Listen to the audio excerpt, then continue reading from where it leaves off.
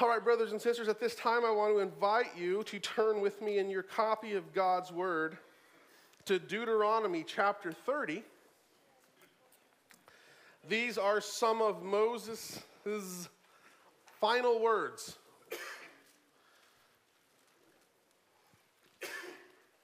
He writes the book of Deuteronomy, and it's a fascinating book in its composition. It is composed, the book itself, in the form of a covenant.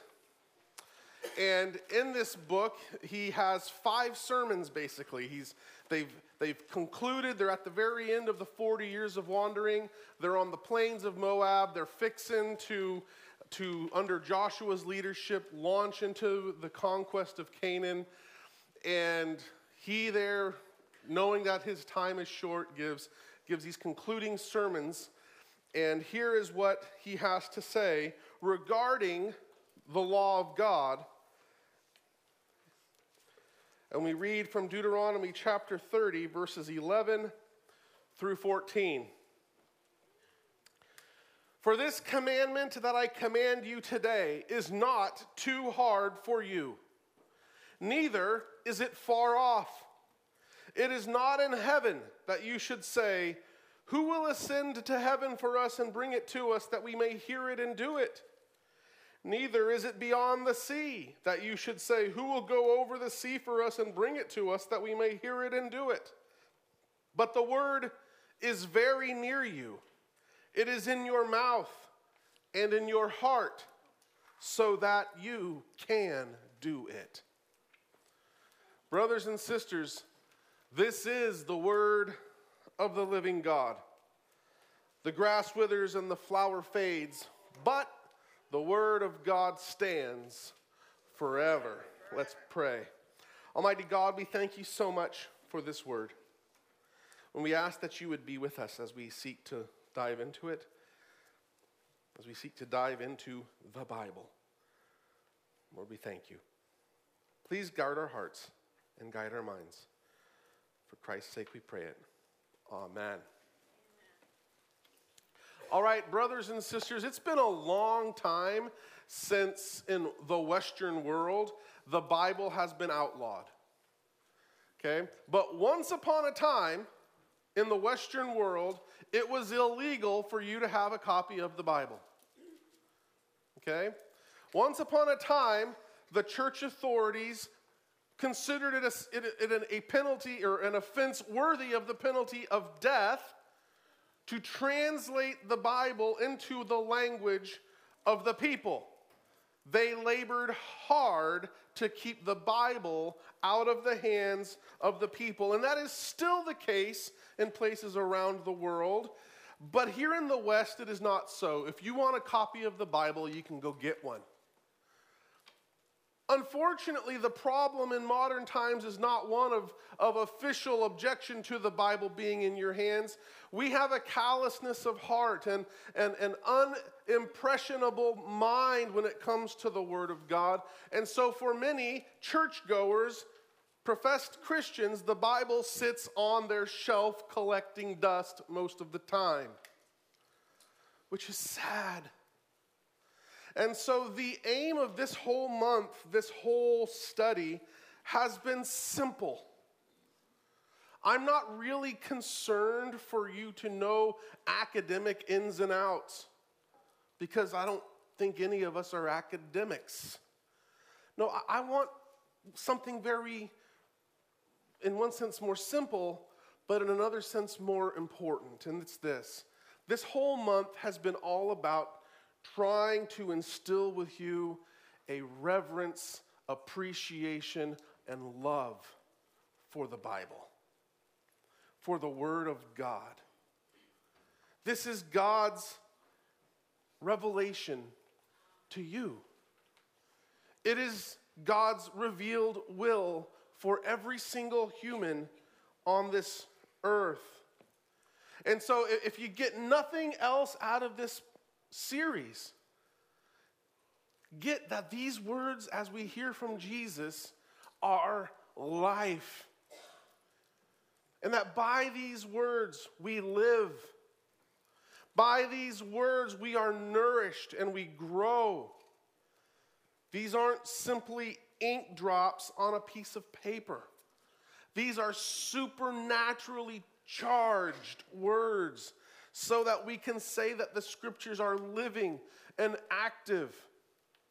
And so we've talked in this series about how the Bible, how Sola Scriptura, that great formal cause, that is to say the great blueprint of the Reformation, how it says that the Bible alone is our final authority. We can have all sorts of interpretive guides and helps and teachers, but the Bible alone is our final authority. And every human teacher, every human commentary, every human theologian, every human statement of faith, every human creed, every human opinion must be subject to the Word of God. And we talked about how this Word is inspired, how God literally breathed out His Word through the pens of men, so that every single word that is recorded is exactly the word that the Holy Spirit intended.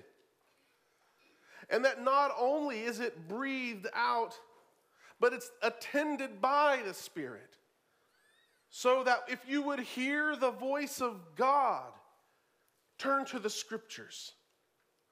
We talked about how the Bible was given to us out of necessity, that our sinful hearts make it necessary for us to have revelation given to us that we can better understand the revelation that's there in creation, but then how we can possibly become in right relationship with God. We need the Word.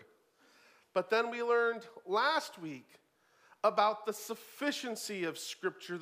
This is the point that evangelical Bible-believing Christians struggle to believe. We keep looking for some sort of special revelation given to us.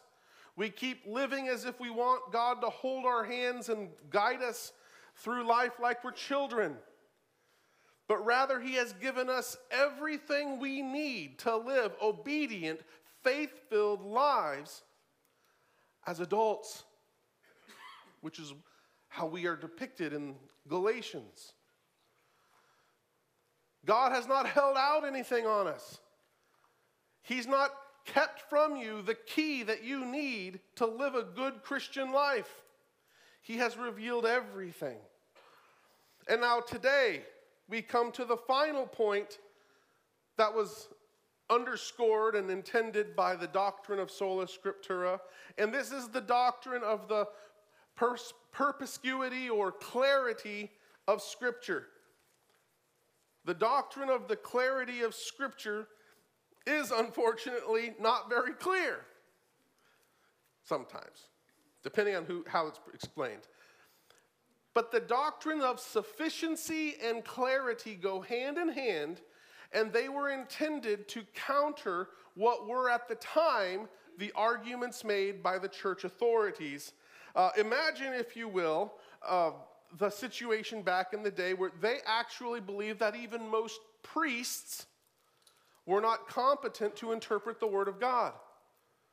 So to this day, in the Roman Church, who is the official interpreter of Scripture? It's not just the Pope, it's the whole magisterium, the cardinals in communion with him, okay?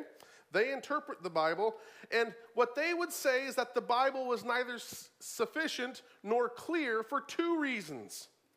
One, they would say that the Bible has this fourfold sense. Don't worry, we'll get to it. This fourfold sense that is literally oblivious to you unless you've got the secret decoder ring. The second thing they would say is that the Bible doesn't contain everything you need to know about a given topic to know the full story. So, for example, regarding the first point, they would say that because of the fourfold nature of Scripture with its fourfold senses, there are meanings that no natural person would think of in the text. For example, if you've read the book of Numbers, you know that there are two great big censuses. Censi, I don't know how you say that in plural. One is at the beginning of the book. The second is at the ending, to show how God prospers the people even as they're being disciplined. So this is how many Israelites there were before the 40 years of wandering, and lo and behold, this is how many there are at the end. Okay, it's about counting people and God's faithfulness. Wrong! It's literally about how many steps your soul has to take when it dies to reach God. And that's what we mean. They came up with ideas. They used and twisted the Bible in such a way that they could say whatever they wanted to say, but only they could say it. And so they would say that we alone get to tell you what this is really about. And if you're just reading it by yourself, you won't, of course, see that. So you need us to tell you that that's what it's really about. The second point, though, is directly tied to sufficiency. Imagine, we have used the analogy that one of the reasons you read the whole Bible is because what the Bible says about any given topic is not in one verse. You fall into great danger if you base your doctrine on something on one verse, right? So if you want to study what does the Bible teach about salvation, well, you look all throughout the Bible and you synthesize all that the Bible teaches on being saved, and there you go. You develop your picture based upon the comprehensive picture of the whole, and each individual passage contributes to it. So, in a sense, then, the Bible is kind of like a jigsaw puzzle. You open it up. You open up the puzzle, and you put the pieces together to create the picture. Now imagine if you cut the seal on the box, and you dump out all the pieces, and you're putting it all together, and only to discover as you're constructing the picture that several pieces of the puzzle aren't there. That's what the Roman church taught and teaches. You see, there are two great repositories of truth, the Bible and tradition. You see, in the Roman system, there's this great deal of emphasis on purgatory. In fact, almost everybody goes there, according to their teaching. But you will not find that in the Bible at all.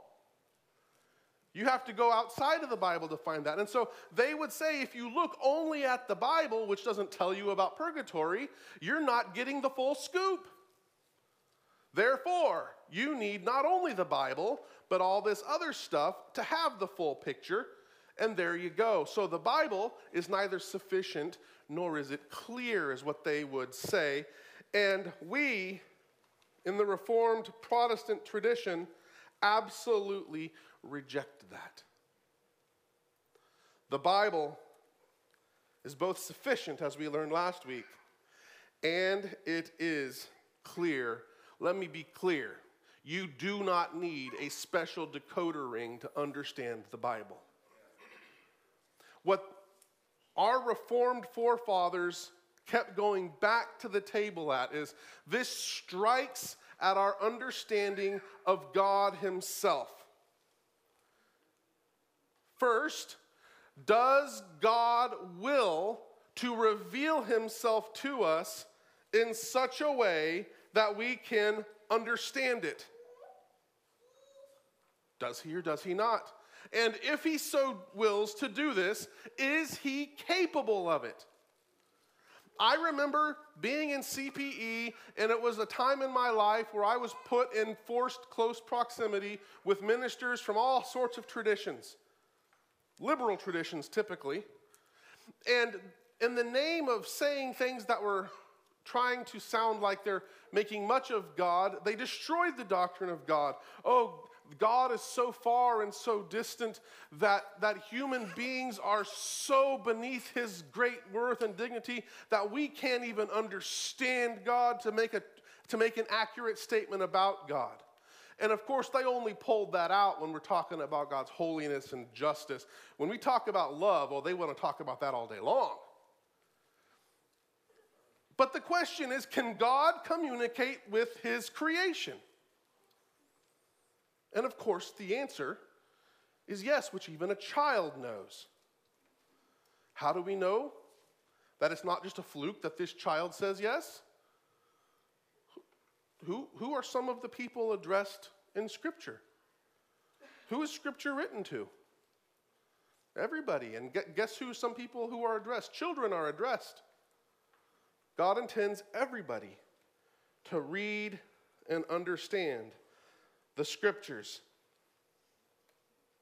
What we are not saying, and this is where it can sound unclear, we are not saying that every single passage in the Bible is easily comprehended. We are not saying that anybody can just open the Bible to any page and intuitively, immediately know what's going on. It takes study. In fact, we have the Apostle Peter famously acknowledge that some scriptures are hard to understand. So I'm going to read these two verses from 2 Peter because I want you to see what he's not saying. 2 Peter 3:15 and 16. And count the patience of our Lord as salvation, just as our beloved brother Paul also wrote to you, according to the wisdom given him, as he does in all his letters when he speaks in them of these matters. There are some things in them that are hard to understand, which the ignorant and unstable twist to their own destruction, as they do the other scriptures. All right, he acknowledges that some of the things Paul says are hard to understand. What does he not say? He does not say they're impossible to understand. And does he say the sincere and well-intentioned Christian comes and twists this up? No, the ignorant and unstable twist this as they do what? The other scriptures. So basically he paints a picture here where on the face of it, Paul writes things that are hard to understand. And wicked people then exploit that to twist and come up with man-pleasing, ear-tickling, conscience-searing things so that it leads to their destruction, as this passage says, and others. It is not saying, Peter is not saying that you are hopelessly lost when it comes to understanding the hard passages of the Bible. You can understand the Word of God. It is not some arcane language given to only a few top clerics that they share the decoder ring with. If you want to understand the Bible, you can do the hard work of exegesis and come to a pretty good grasp. We are not saying, with the clarity of Scripture, that every single curiosity, every single question gets answered and satisfying to our curious minds. We're not saying that everybody has the same powers of deduction. In fact, God gives us teachers. We learn about this in 1 Corinthians 12 and Ephesians 4, that God gives us teachers. Why? To help us grow. But you got to avoid something. I met a guy who, he never brought his Bible to church. This was back in my first PCA church that I was ever a part of. He didn't bring his Bible. And I asked him, why don't you bring your Bible to church? And he said, it's the church's job to give me the scriptures that I need to hear. Let me tell you something.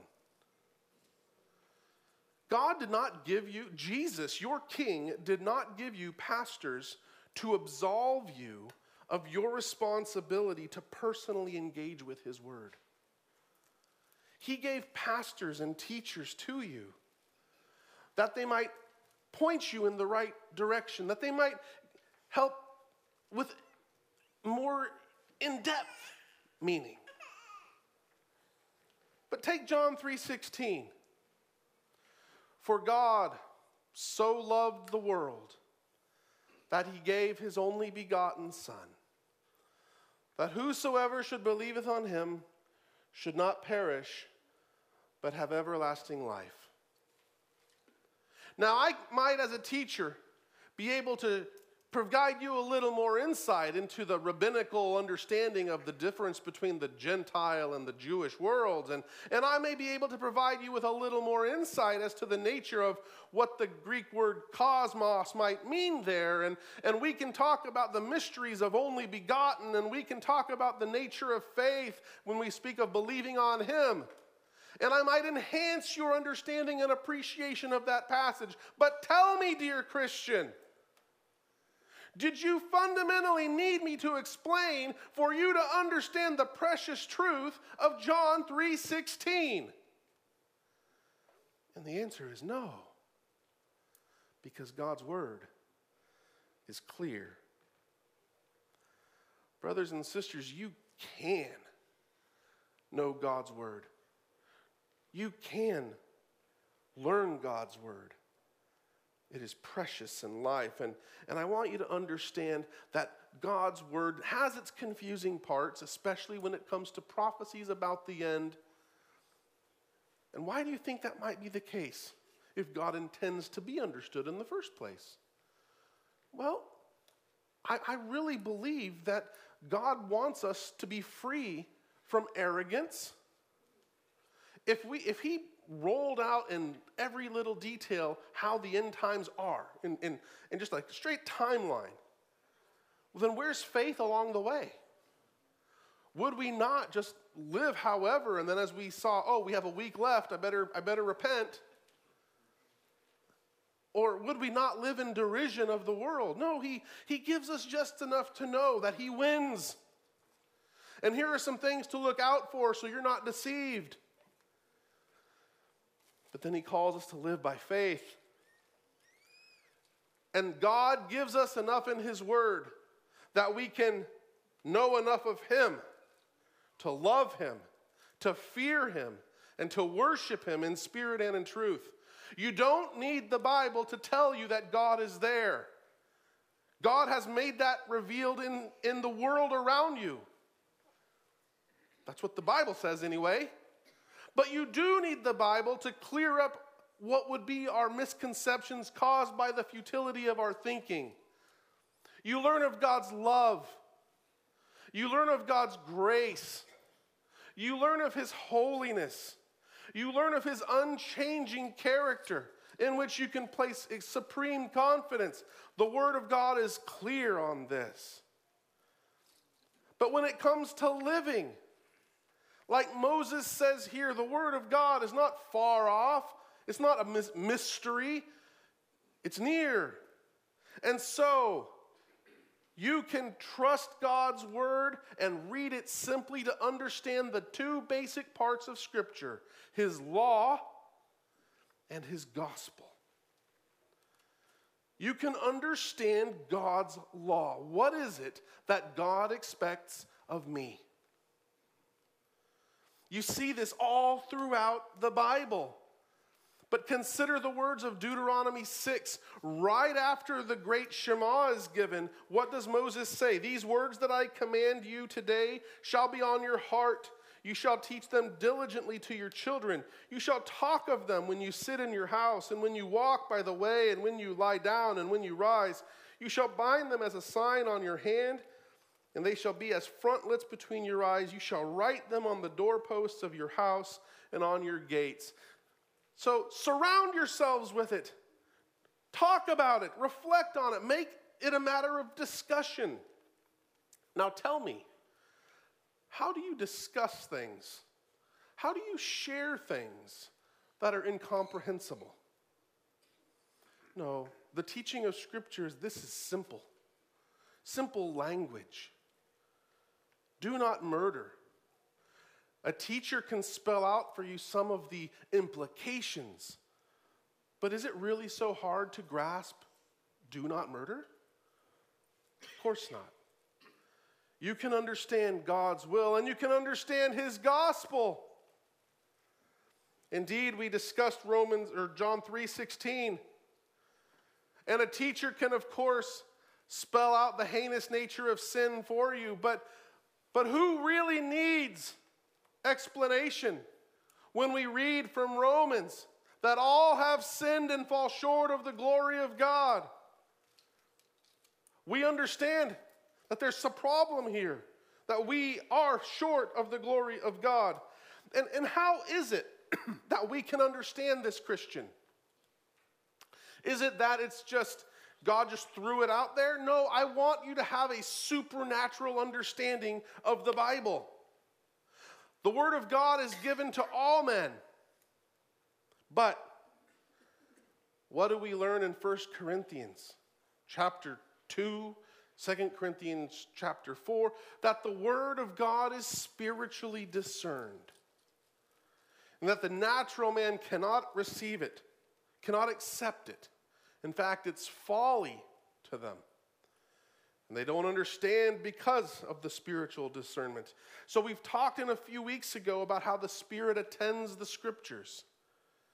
Well, beloved believer, the Holy Spirit has given us the mind of Christ. This is what 1 Corinthians 2:15 tells us. Thereby we are able not only to intellectually comprehend Scripture, but to see it for what it is, the very wisdom and word of God. So, brothers and sisters, not only is the Word of God life to you, not only is it necessary for your ongoing spiritual life, it is where you hear the voice of God. And He has not given you something to taunt you. He has given you His word to be understood by you. He has given you what you need in order to understand, because He has illumined the eyes of your heart by His Spirit. And so, brothers and sisters, my prayer is that you would turn from this series with a newfound appreciation for the Word of God as the Word of God, and that you would devote yourselves to it, that you would turn to its page for God's will for your life and for God's hope for your hurts. It indeed is the very breath of God. Let's pray. Almighty God, we thank you so much for this day and for the opportunity that we have to look into your word, to read it, to reflect on it, to hear your voice in it, to derive comfort from it. Lord, it reveals precious truths, words to live by, because they are truth themselves. We thank you for how it reveals your law and your gospel, and how it communicates to us who you are, that we can love you better. We pray that our hearts would be inflamed with a passion for your word, that we would see ourselves as stewards of it, that we would pass on a love of it to our children and to our grandchildren after them. And be with us, that we would have the will and the faith to submit to what we read so clearly in it. In Christ's name we pray. Amen.